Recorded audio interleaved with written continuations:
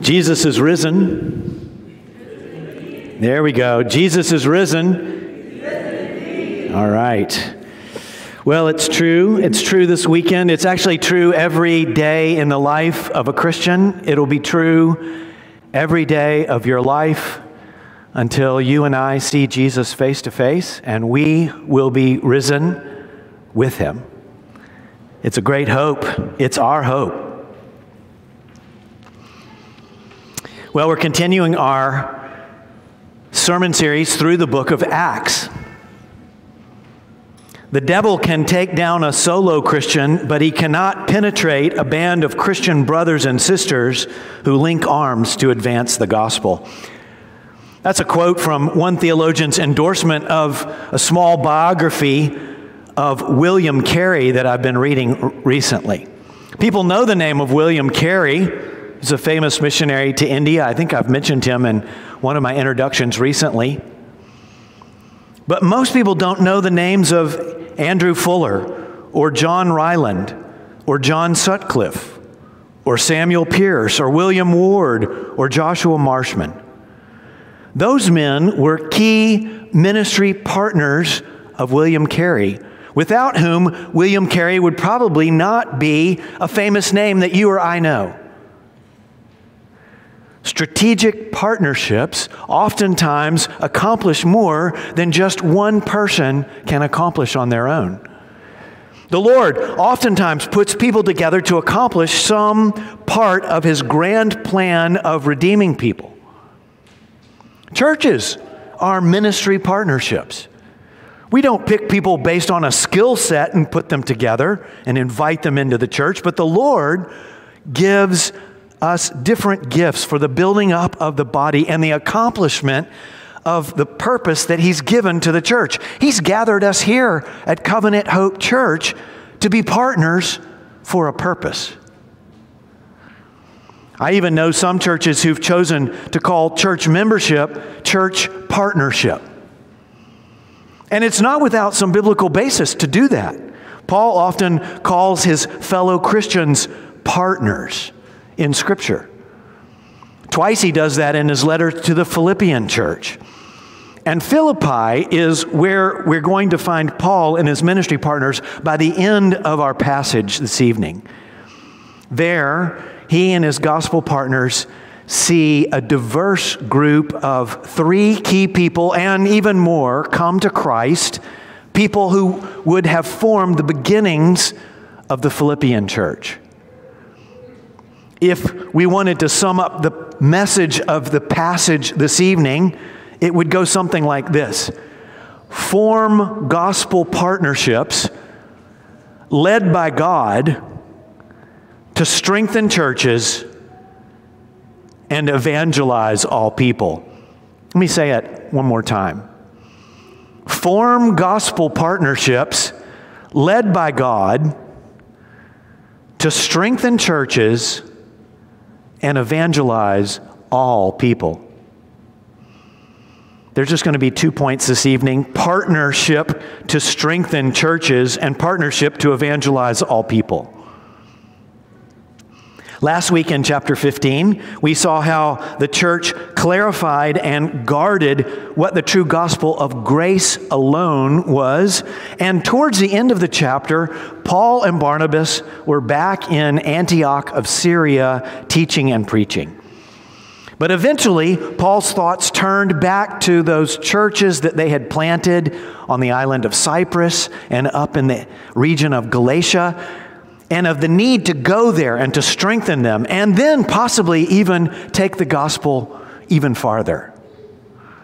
So Paul proposed a new trip to Barnabas, a second journey to take the gospel to the nations. And our passage begins with the formation of a new strategic partnership to do just that. We're going to consider chapter 15, verse 36, all the way to 16, verse 12, for our first point. And that marks the time between the forming of the partnership in Antioch of Syria and then arriving in the city of Philippi. Now, if you turn to page 13 on your bulletin, which thank the Lord you don't have to use as a fan this evening. If you turn to page 13, you'll see a map, and this is a map of Paul's second missionary journey. And we're taking the part of the journey this evening that starts there on the right side of the map at Antioch in Syria. It travels up and around to Tarsus, and then west to Derbe and to Lystra and to Iconium and to Antioch. We read about Paul evangelizing in those cities during the first missionary journey. But then they go on up to Troas, which is on the Aegean Sea coast. And then they take a sailing ship up to the Neapolis coast, the city of Neapolis, and then eventually to Philippi. So at the very top of your map there, Philippi is where we'll end the sermon this evening in terms of where we are on the map. That might help you follow along. The first point this evening is partnership to strengthen churches. Partnership to strengthen churches. I'm going to walk us through the story here in these verses, and then I want to consider one overall lesson that we can learn in this first section. The first thing that leaps off the page in verses 36 through 41, there, the tail end of chapter 15, is that the partnership of Paul and Barnabas is breaking up. And it doesn't seem to be simply based on a strategy. Barnabas wanted to take his cousin, John Mark, along again this time. John Mark had been along with Paul and Barnabas on the first missionary journey, the very first part of it. But Paul disagreed because John Mark had abandoned them halfway through the first journey. He had fled back to Antioch and then to Jerusalem. Verse 39 tells us that it was a sharp disagreement between Paul and Barnabas. We don't know if there were harsh words. We don't know what the conversations were like. Luke doesn't tell us. But it's sad to read about in some ways. Scripture doesn't really indicate if there was one person who was wrong and one who was right. Here they had stood together, unified in Jerusalem, and argued for the gospel of grace alone. And now they can't agree on a mutual traveling companion. Considering how dangerous and strenuous the journey is going to likely be, it's easy to see Paul's point. I mean, how could they depend on John Mark? He'd left them before when the going got tough. But assuming that John Mark wanted to go, it's hard to imagine looking into his eyes with Barnabas and not wanting to give him a second chance, too. Barnabas' nickname wasn't son of encouragement for nothing. It's easy to see both sides, right? One commentator says, our judgment goes with Paul, but our heart agrees with Barnabas. So Paul and Barnabas agree to disagree. Barnabas and John Mark sail to Cyprus to work strengthening the churches there, and that makes good strategic sense as well. Their families were originally from Cyprus. But that's the last we hear of Barnabas in the book of Acts, because Luke, our narrator, travels with Paul, and so it's Paul's journeys that we have recorded for us in the rest of the book. And Paul then chooses Silas to go with him. Silas, you'll remember, was the church leader from Jerusalem who was sent down to Antioch with the letter from the council. This is at the tail end of chapter 15. He was a prophet, and he helped to build up the church there in Antioch while he was there for some time. He stayed ministering there alongside Paul and Barnabas. Now, it is the last that we hear of Barnabas. But no doubt Paul and Barnabas knew that they were on the same team, regardless of where they were ministering the gospel. They were on God's team together. Through this disagreement, of course, in the Lord's sovereignty, He created two missionary teams rather than just one. So the Lord used it. So off they went, Paul and Silas, up through Syria and then west to the Galatian churches. But the team wasn't complete, it seems. When they arrived in Galatia, they met and they added a young man named Timothy to the team. It says Paul wanted Timothy to accompany him. Timothy's mother was a Jewish believer, but his father had been Greek, not a believer. Surprisingly, Paul had Timothy circumcised at this point. And that is surprising, especially given that in the last chapter, Paul had argued so strongly against the Jews who said that circumcision was necessary for salvation. How could Paul be against circumcision in one chapter and then for it in the next? The answer is that Paul was strongly against circumcision as being necessary for salvation. But he thought it would be helpful in ministry among Jews whose cultural practices still included circumcision. Circumcision wasn't sin. And so someone could be circumcised for practical reasons or even for ministry reasons like we have here. If Jewish Christians were demanding that Timothy get circumcised because they didn't think he was saved yet, they didn't think he was a brother in Christ, well, Paul would have resisted that. But this was a decision to help Timothy in gospel ministry among the Jewish Christians of Galatia. Paul later writes to the Corinthian church in chapter 9 of his first letter to them. He says, "To the Jews I became a Jew in order to win Jews. And to those under the law I became one under the law, though not being myself under the law, that I might win those under the law." And then he sums up his thinking in verse 23 of that chapter. He says, "I have become all things to all people, that by all means I might save some. I do it for the sake of the gospel, that I may share with them in its blessings." Now, of course, Paul wasn't willing to sin in order to win others to Christ. That's not rational. It doesn't make any sense. By no means, Paul would have said, as he said in many of his letters.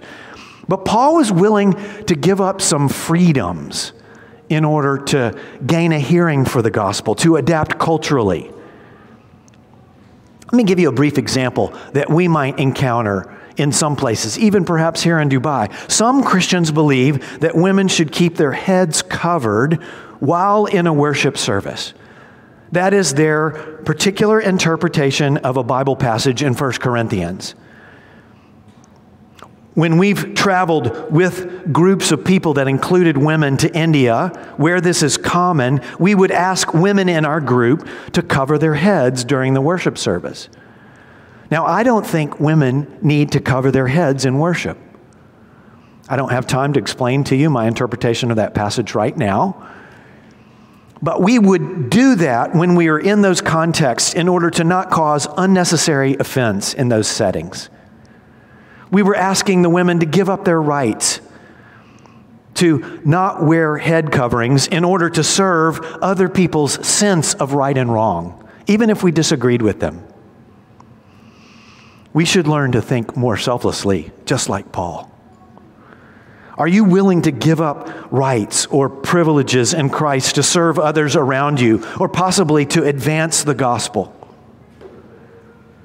If you're around Christians, for example, who have struggled with abusing alcohol in their lives, or perhaps you're with people, Christians, who think it's necessarily a sin to drink alcohol, would you forfeit the privilege that we have to drink alcohol in order to be sensitive to a brother or sister in Christ?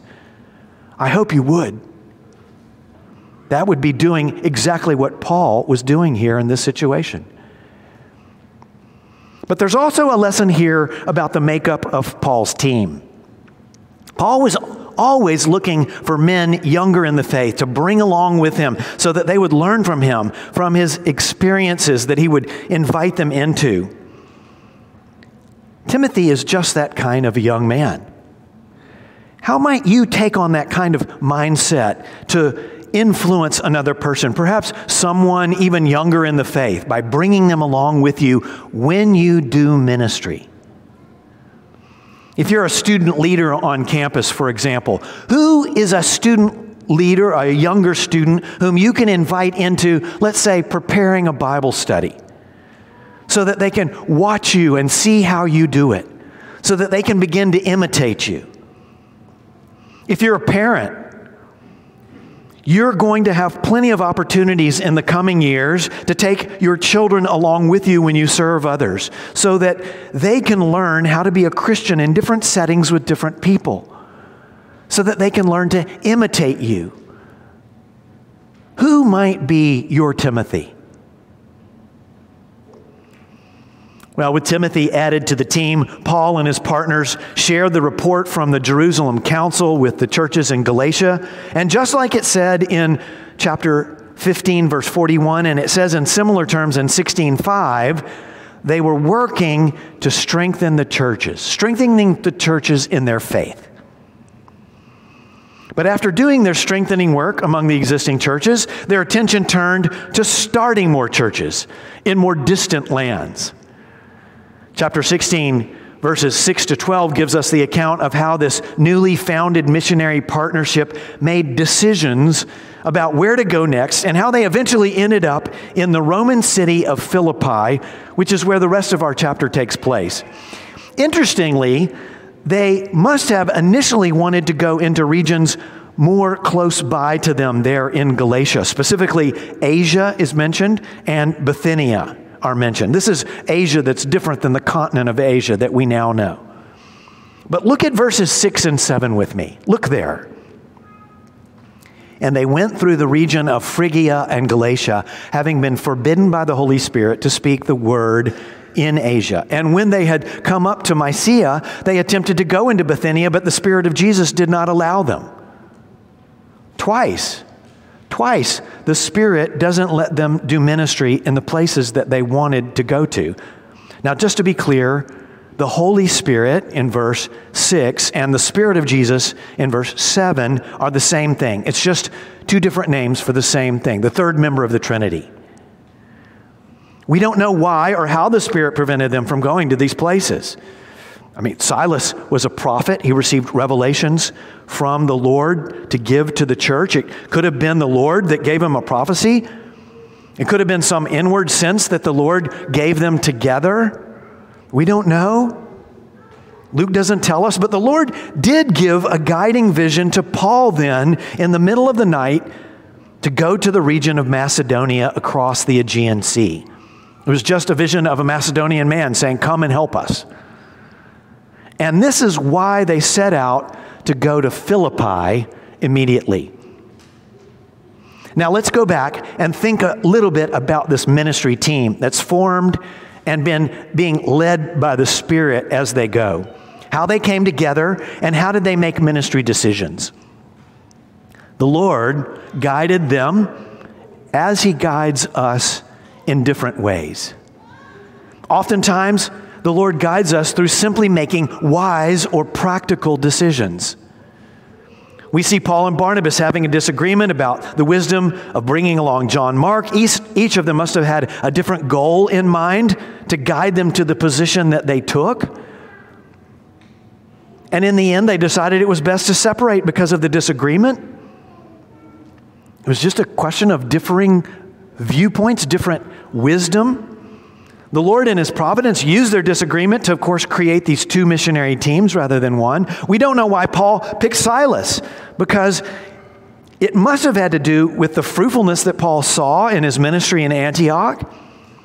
In addition, we learn later in the chapter that Silas is a Roman citizen, and Paul might have been thinking about heading into lands where it would have been helpful to be a Roman citizen. Perhaps Paul factored that into his decision when he invited Silas along. Timothy's circumcision was a wisdom decision.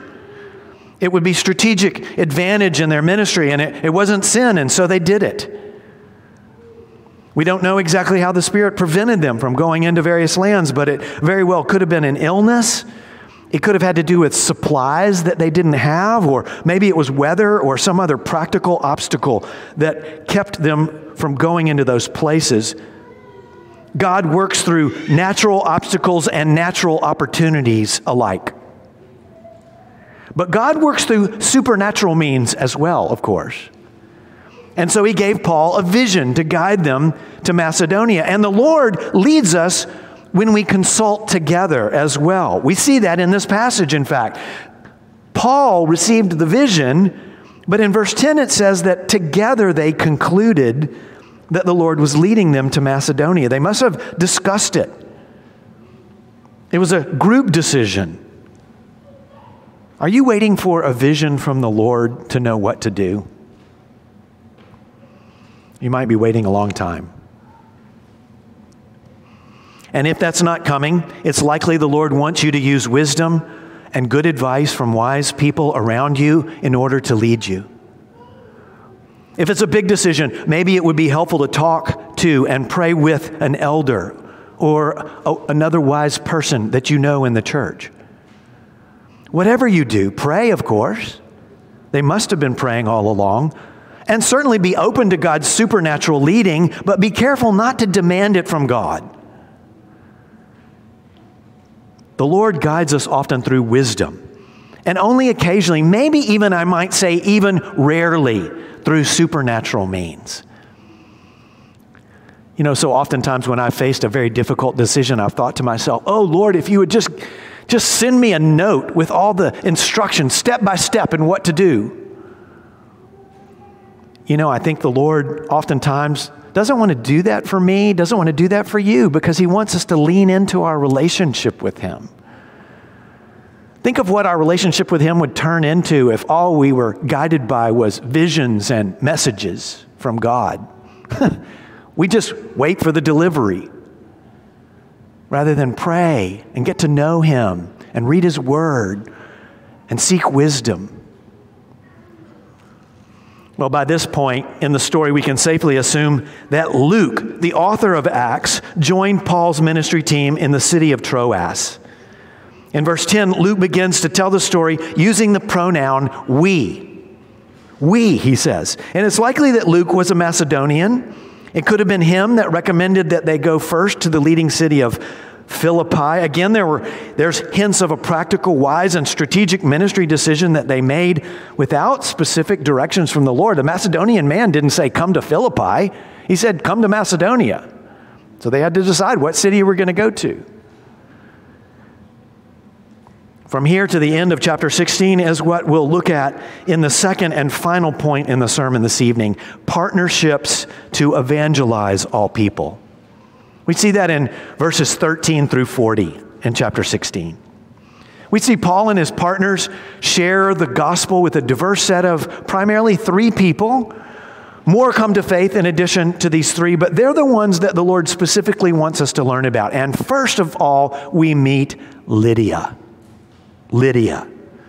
In verses 13 through 15, we meet her. Paul and his partners go outside the city gates on the Sabbath day to find what Luke calls a place of prayer.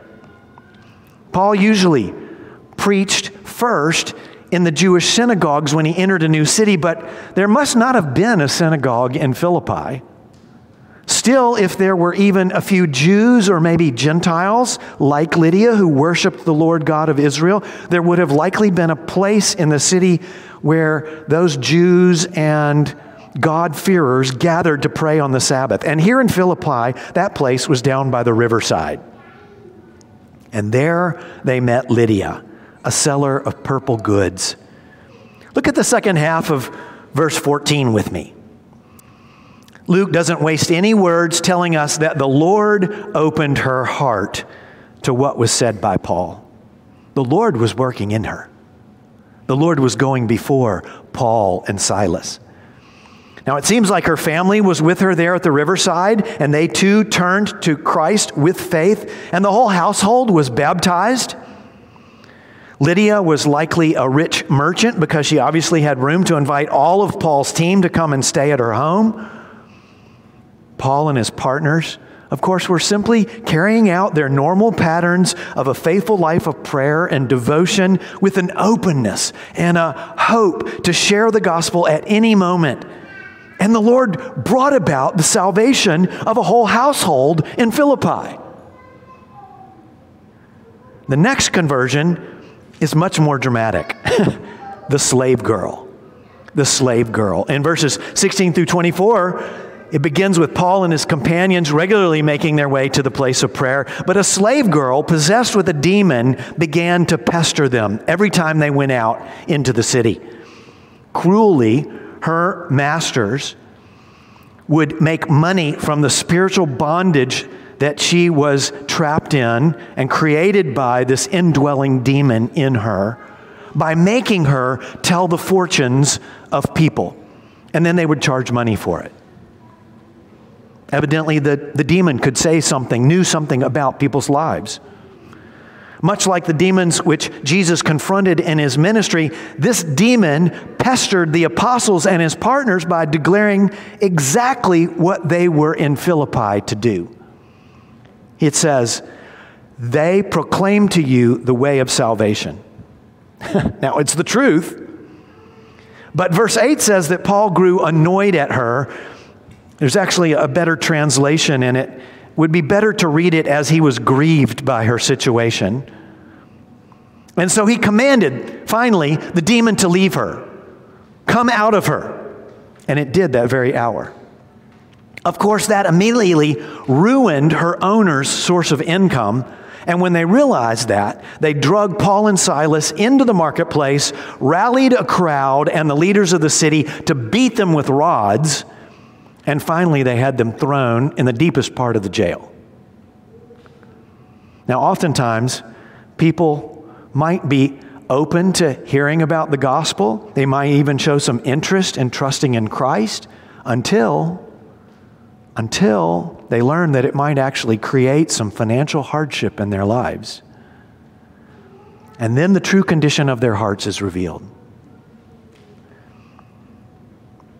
You may have noticed that I've implied that this slave girl has come to Christ. Now, it's not spelled out in our text. We don't really know, but it seems highly likely. And most commentators think that Luke wants us to draw this conclusion because he sandwiched her story in between the story of Lydia and then the jailer. And if she did, if she came to Christ, and we hope she did, we hope we see her in heaven, she is a dramatically different kind of person who has joined this small band of new Christians in Philippi. A slave girl. She has no rights. Not even her body is her own. She is the poorest of the poor. Jesus Christ died for every kind of person that there is. The richest of the rich and the poorest of the poor. And the last conversion is just as surprising. The jailer. The jailer. As verse 25 through 34 begins, in what condition do we find Paul and Silas? They're in the deepest part of the jail. They're shackled. Were they weeping and asking God why he let them suffer a beating and now thrown in jail? Are they telling the other prisoners about the injustice of their situation? No. No. Look at verse 25 with me. This is one of the greatest verses in this passage. About midnight, Paul and Silas were praying and singing hymns to God. And the prisoners were listening to them. They had been beaten with rods, thrown in the deepest part of the jail. Do I even need to explain the application that we can take from this single amazing verse? Praying, praise of God, and thanksgiving are appropriate at all times, especially in the midst of persecution and suffering. Nothing helps us see the worst of our situations in the light of God's love for us and his sovereign plans to use all circumstances for our good and for his glory than praying and praising and thanking God. How can you make singing and thanksgiving your default response to suffering and setbacks? One way that you can do that, of course, is by weekly practice. And you get that weekly practice when you come here. Every week, by just showing up and listening to God's word and singing maybe 4 songs like we sing tonight. On any given Saturday or next week, Friday, someone is in here is going through a hard time. Someone has had a setback this week. Someone has gotten bad news. Someone, likely more than one of you, is struggling because maybe you're even being persecuted for your faith. Let these songs that we sing be your songs, like Paul and Silas's. Songs that lift your thoughts to the faithfulness and the love of God for you in the midst of hardship. Songs that strengthen your faith. When you sing these songs, do you believe the words you sing? Do you think about the words? Believe, trust. Declare it to yourself as you sing, and declare it to those around you. What happened next was nothing less than a naturally occurring event created by our supernatural God. An earthquake struck. The prisoners' chains were broken, the doors were flung open, and of course it's a perfect answer to prayer, right? Paul and Silas can now make a run for it, but that's not the way Paul and Silas think of it. The jailer would have been executed had his prisoners escaped, and so when he saw the doors open, he drew his sword to take his own life. And Paul and Silas cry out to him to stop. They stop him in the act of suicide, and within minutes he's gone from almost ending his life to receiving eternal life. Perhaps he had heard the songs of salvation through Christ that Paul and Silas were singing. Perhaps he had time to ask them more about the message they preached in the city.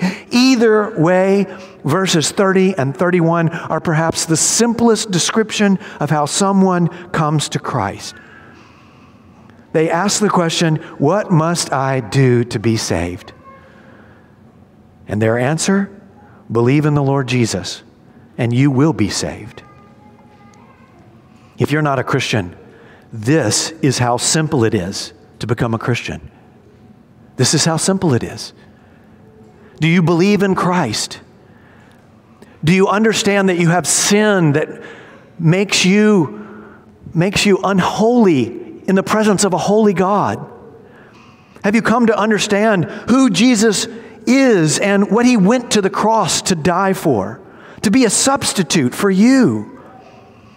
If you would only trust in him, to take your sins upon himself and offer eternal life to you and anyone who trusts in him. All you need to do is repent of your sin and trust in Jesus. It's that simple. If you do that, whether it's here this evening or whether you do it in the coming weeks as you think about what you've heard at Covenant Hope Church or what you're reading in Scripture or what you hear from your Christian friend, I would encourage you, tell us about the decision you've made to trust in Jesus. Tell someone here at the church. Let us celebrate with you and let us help you learn how to begin your new life of living for Christ. Paul and Silas were taken to the jailer's home. They shared the gospel with his family, and they too trusted in Christ. They were all baptized, and they rejoiced together. A jailer and his household were added to the church in Philippi. Verses 35 through 40 at the end of chapter 16 narrate Paul and his partners' final days in Philippi. The magistrates or leaders of the city order that they be released, but Paul and Silas suddenly make it known that they are Roman citizens, which means that the beating that they received and the jail sentence that they got were illegal. Now, they might have tried to tell the crowd that they were Roman citizens back when the crowd was beating them and rallying around them, but perhaps they weren't heard. We don't know. But as it is, the magistrates are scared of Paul and Silas at this point. And so they come and apologize and ask them to leave the city. And then, of course, Paul and Silas, and we suppose Luke and Timothy, had one last visit with Lydia, and then they were off to another city to spread the gospel. The ministry in Philippi, preaching the gospel to all kinds of people. The beginnings of the church at Philippi are a wealthy female merchant and her family, a slave girl, poor but freed from demonic control, and a Roman jailer and his family. Different economic backgrounds, likely different ethnic backgrounds, all from dramatically different walks of life. And yet now they shared the greatest thing in common. They were Christians. They were Christians. Paul would later write to the church in Philippi. It's the book we have in the New Testament, calling them partners in the ministry, partners in the gospel. He wrote praying that they would grow in love for one another. He wrote encouraging them to persevere under persecution. He wrote urging them to put their neighbor's needs above their own. He wrote challenging them to serve Christ side by side, not in competition with one another. And he wrote to them to not be anxious about anything, but to rejoice, to pray, and to give thanks to God in all situations.